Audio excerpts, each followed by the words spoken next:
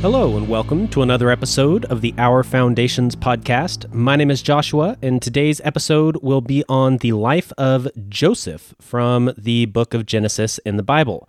So we are in the middle of season 5, near the beginning actually, and trying to go through the biblical account, starting with the Old Testament and going roughly chronologically, and trying to figure out what the theology of obedience is. And this would be obedience to God and obedience to the governing authorities. What is the relationship between the Christian and the state? How should a Christian live in a corrupt culture? These types of things, because that's just the situation we're in.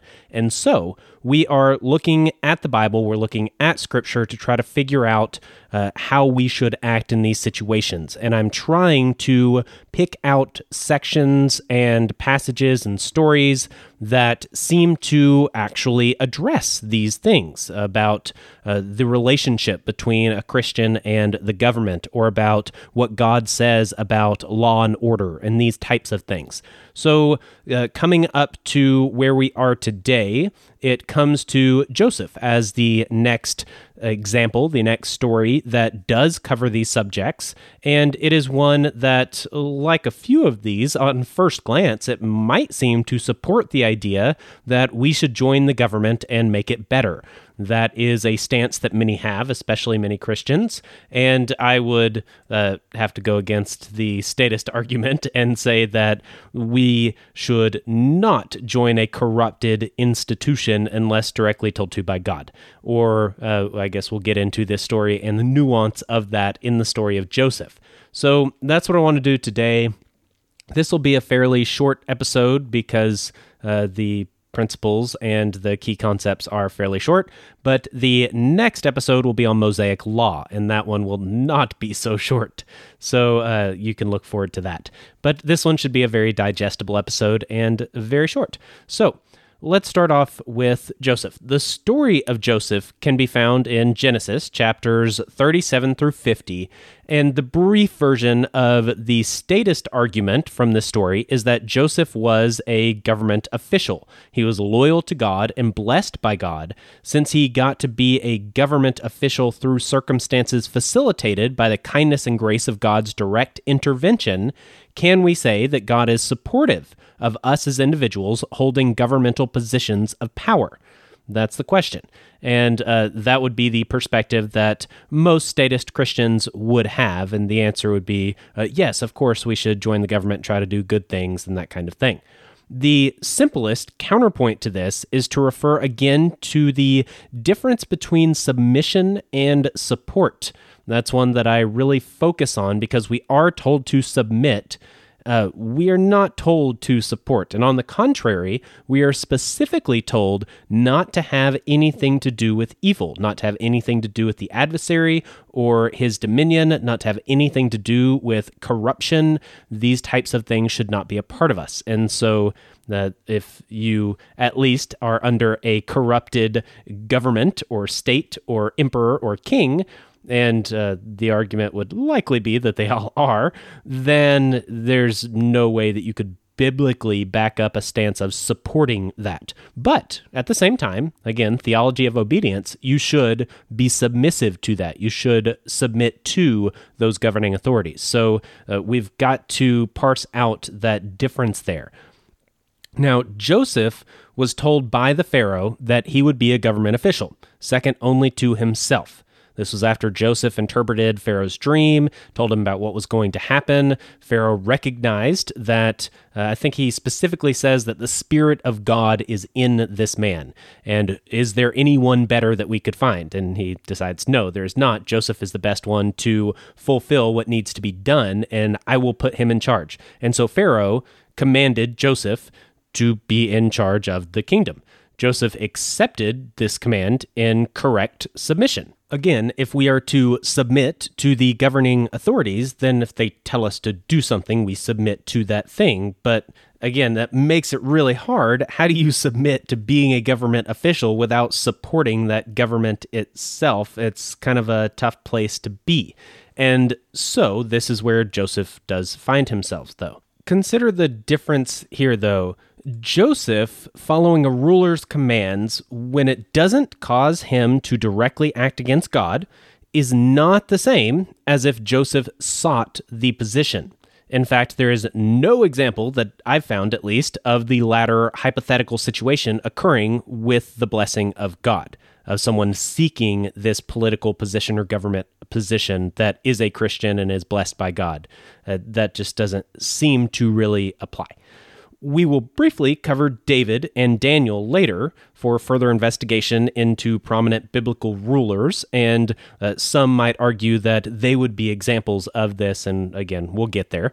While we could argue that God did not seem to reject or oppose Joseph's role as a government official, and it even happened as a result of God's direct action, the most we could then confirm from this particular example is that a believer is allowed to, or possibly expected to, accept a government position if offered.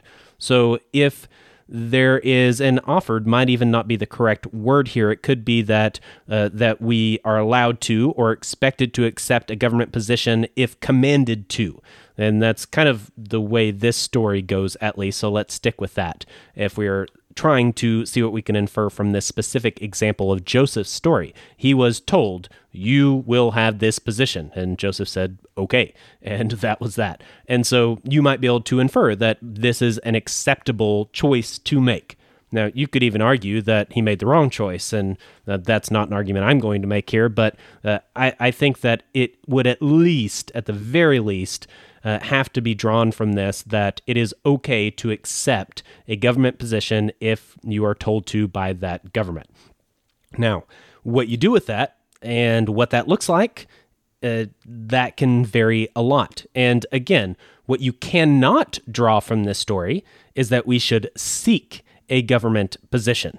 That is not here at all in the least. It's not touched on, so that is not something we can get out of this. The pattern of Joseph's actions leading to his leadership role are also based on submission. When he was sold as a slave, he didn't rebel or reject the position, but rather submitted and fulfilled what was asked of him to the best of his abilities until it was asked of him to act directly in rebellion of God's law. That would be the situation with Potiphar's wife. He did reject that. Other than that, he submitted in that role. Now, is slavery something that God wants of us? No. I do not believe that that is true in the least, and we're not doing a study on slavery, so I won't get into details on that, but I think that most of us can see that pretty clearly and plainly without having to be explained. So even though slavery is not what God wants of us, and God does not support humans being enslaved by other humans, and we'll talk about Mosaic law next week, so this might come up again. But in general, slavery is not a good thing in God's eyes. However, Joseph did submit to this. He did fulfill that role to the best of his abilities and only rebelled when it was a direct contradiction with God's law, because he would not rebel against God. Again, the theology of obedience is that you obey God above all else, and you submit to governing authorities in that secondary position. So he submitted to the authorities over him, whether legitimate or not, depending on how you look at slavery, and he did that. He submitted to that until his overall obedience and submission to God was in contradiction to his submission and obedience to his authorities. So when Joseph was in jail, Joseph didn't complain. He didn't reject his status in any way, but rather submitted and lived in such a way that garnered him support from even the jailer. The jailer was I guess friend might not be the correct word here, but was definitely sympathetic and was positive towards Joseph. He had a positive opinion of him as an inmate, even though, again, prison is not something we'll talk about in Mosaic law because it's not there. Imprisoning people is not in Mosaic law. So to say God wants people to be thrown in jail, that's really hard to argue biblically because it doesn't exist.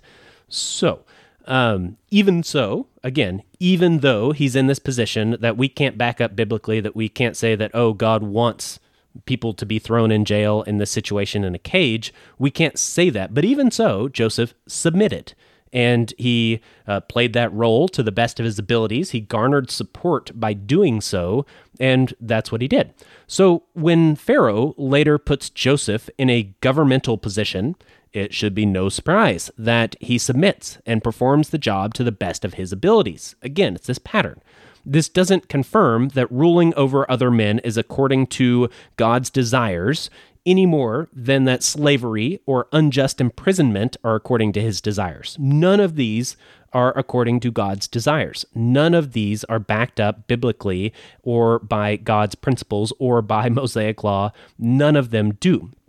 What it instead does is it instead follows God's pattern of using governments, institutions, cultural practices, and everything else humanity has as tools to accomplish his will, regardless and seemingly majoritively when these systems are distinctly outside of his ideal. And we'll look at that later on. Again, we're going chronologically. So once we get to, I guess, the kings of Israel, I believe that's when, maybe after that, maybe after Daniel, I guess, we'll talk about God's use of other nations. And this is something that there's a lot to get into here, and it does shed even more light from a different perspective. But the point is that God uses these things. He acts within these things, and Christians are at times involved in these things. But these are not God's ideal. And when a Christian is found to be in this position of being imprisoned, you can look at Paul or Ignatius or many other examples, or when a Christian is in a position where they're put in a role of authority, and they are put in this position of making decisions that could be argued to be ruling over other people to an extent that they should submit in all of these situations. And God will and can use these positions and these situations to his benefit and to benefit his kingdom. So keep that in mind. Now, another way to view this situation is to look at the long-term results. Joseph was the second in command of one of the greatest empires in the world. He brought his whole family, the beginning of God's elect, into what would seem to be an ideal environment with power, wealth, land, governmental support, the works. The result, however, was to build jealousy, concern, and management from the state, culminating in subjecting all of Joseph's kin to slavery. This result is again used by God to accomplish his will and direct history from a macro perspective, but as stated earlier, God using slavery and directly putting some into slavery, or a believer submitting to slavery, is in no way God supporting slavery. There's a difference between submission and support. God using the offspring of multiple wives to spawn the nation of Israel is not the same as God desiring men to be polygamous as his ideal. Two different things. To use this style of argument is contradictory to the rest of Scripture and God's principles, as clearly laid out elsewhere. And so that is the key to draw from all of this with this story of Joseph and these different things that are touched upon here. It's that Joseph did submit. He did fulfill that role of being a ruler of some kind over Egypt. And he did a good job, and God blessed him, and God worked through him. However, there is no connection between that and saying that God wants Christians to be in that role. This is a story of a person that followed God in that role. That doesn't mean that we should all mimic that. Just like Paul going to prison or all the martyrs that have come before us. We can have those stories, and those stories are in Scripture. That doesn't mean that God wants us to do them. He doesn't want all of his people to be unjustly imprisoned or to be martyred or to be slaves or any of these things. Any more than, I would argue, he wants us to be part of our corrupt governments. That's just not biblical. And so what we do have to be careful not to do, though, is to say that, if someone is in a role or somehow involved in a government or a corrupt system of some kind, then they're disobeying God. And that is not necessarily true either. So we have this interesting, nuanced position in the middle where we do submit, and there are times when that submission means that we are involved with a government. That's the example we're using here, but you could fit that into many different other, maybe a corrupt corporation or whatever. There are times when these things happen, and they are not necessarily always in contradiction to God's will. And so, with that, we need to be sure that we don't support or seek after these types of positions, but also that we don't make a blanket statement and say anytime someone is in one of these positions, it's bad, it's wrong, it's evil, it's sinful, whatever, because neither one of those things are true. It's somewhere in the middle where we aren't to seek it. We aren't to go after it. We aren't to try to participate in it. On the contrary, Scripture says that we are to not have anything to do with it. What does light have to do with darkness? And there are, verse after verse after verse about staying away from corruption and immorality and these types of things. And so that's what we should do. But if we are in a position where authorities over us tell us something, command us in some way, what we are told to do is to submit, and that is as long as that doesn't contradict God or go against God. And Daniel will be the good example of this, because Daniel definitely fulfills that, where he runs into this situation where he does have to be in rebellion against the governing authorities because they go against God. But until they go against God, he is perfectly submissive to the governing authorities and fulfills his role the way that he should, just as Joseph did. And so that is what we are to do. We are to submit. But our goal, God's ideal, what we should strive after, should be to not have anything to do with corrupt institutions, period. Whether that's a government or a corporation or a family or a group or who knows what. Just don't have anything to do with them. That is...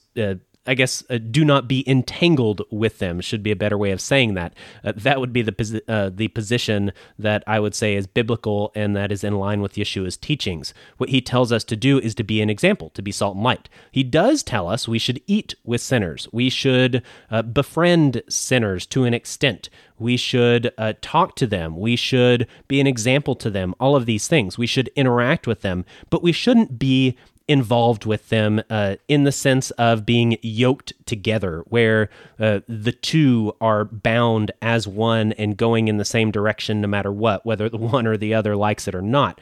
That is not something a Christian should do with an unbeliever or with somebody that is participating in some form of corruption or darkness. And even, I would argue, a system that is full of corruption and darkness. You don't want to be yoked to that. However, to have some involvement, to have some influence, to have some interaction with these things, that is not necessarily something that a Christian should stay completely away from and not have anything to do with. I think we can participate to an extent, and we definitely should submit to the extent that it doesn't contradict God. I think a good way of saying this would be that a Christian could, and I guess could, of course, Christian can do whatever they want. They have free will. But let's say, according to what we can back up scripturally and through God's principles, a Christian could have some involvement with the state. Let's say have their kids in public school. Maybe there's a situation where that's just the way it needs to be. I would definitely recommend against that, but that is not necessarily a sinful thing to do. Or a Christian somehow having some influence over some sort of regulation in their local area. And they're making some regulation. They go to some local business owners, and let's say there's a Christian business owner, and he says, oh, well, you should do XYZ or not do XYZ, and they have some influence over that regulation. That's not necessarily a contradiction to biblical principle. So a Christian somehow being involved in the governmental system, though corrupt and dark, is not necessarily sinful. If a Christian calls the police, or if they in some way have some sort of government benefit that they are given, that's not necessarily sinful to participate in that way. However, a Christian should not be entangled with, be yoked to, be a direct participant in the structure itself, basically be a politician. And that's what the church fathers, the early church fathers said, is that a Christian should not wear the purple. They should not be a magistrate. Those are the words that they would use. I would agree with that. Again, unless it is something that you would get out of this theology of obedience, that they are submitting to the governing authorities like Joseph did without going against God. That is the exception, but the Christian should not seek those things. And the opposite is true. A non-believer can participate in things that the kingdom of God does. Let's say a church has a big outreach potluck and a non-believer can come to that, or has a party and a non-believer does that. We have a food club at a new church around me, basically, and non-believers can participate in the food club. That's perfectly fine. Or if a church has some sort of sports league and non-Christians participate in these things, there's nothing wrong with that whatsoever. However, a non-Christian should not be directly involved in the body, the church body, the kingdom of God. They should not be a pastor. They should not be a deacon. They should not be in these roles at all. That's not what they should do.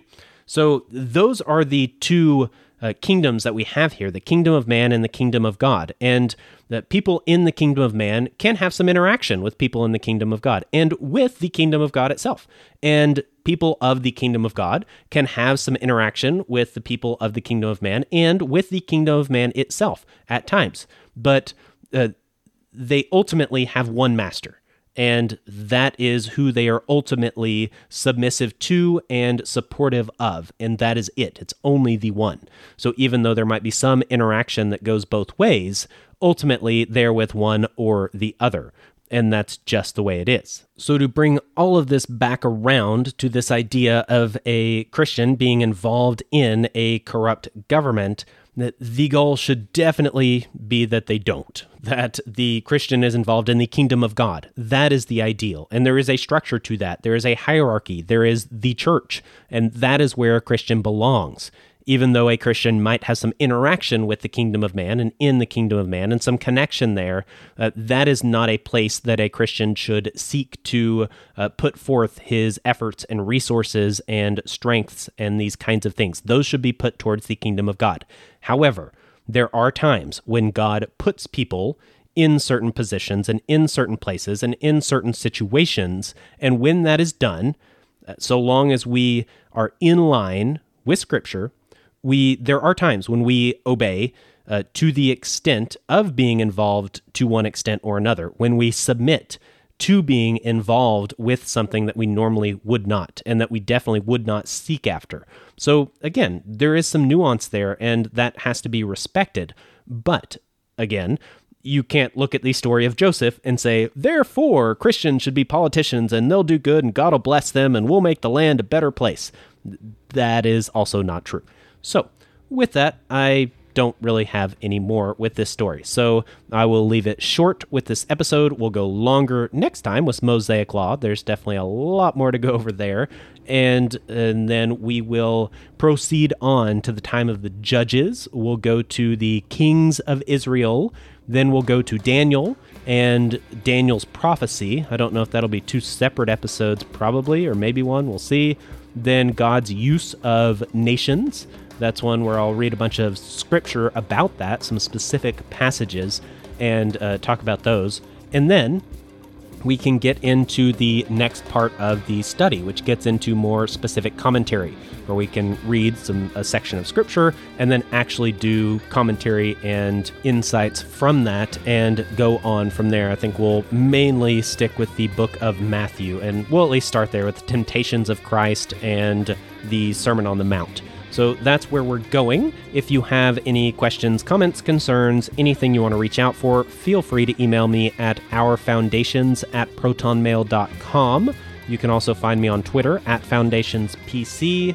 You can support financially if that is something that you feel led to do. You can do so on Patreon is the main place to do that, and there is a link in the show notes for that, or you can just search for Our Foundations on Patreon. I think it's patreon.com/ourfoundations, if I remember right at least, but definitely look in the show notes because I might not remember that correctly. So with that, I will say thank you especially to those who are supporting the show financially and paying for this show to exist. Thank you very much. Thank you for those who have left a rating and a review. If you have not done so, please do so. That is extremely helpful. And just thank you for listening. That is the most helpful thing and the most basic thing that anyone can do. So thank you for being a listener. I hope you have enjoyed this. Please reach out if you have anything to say. And with that, I'm out. Peace. This has been Our Foundations Podcast. Goodbye. Thank you for listening. Goodbye.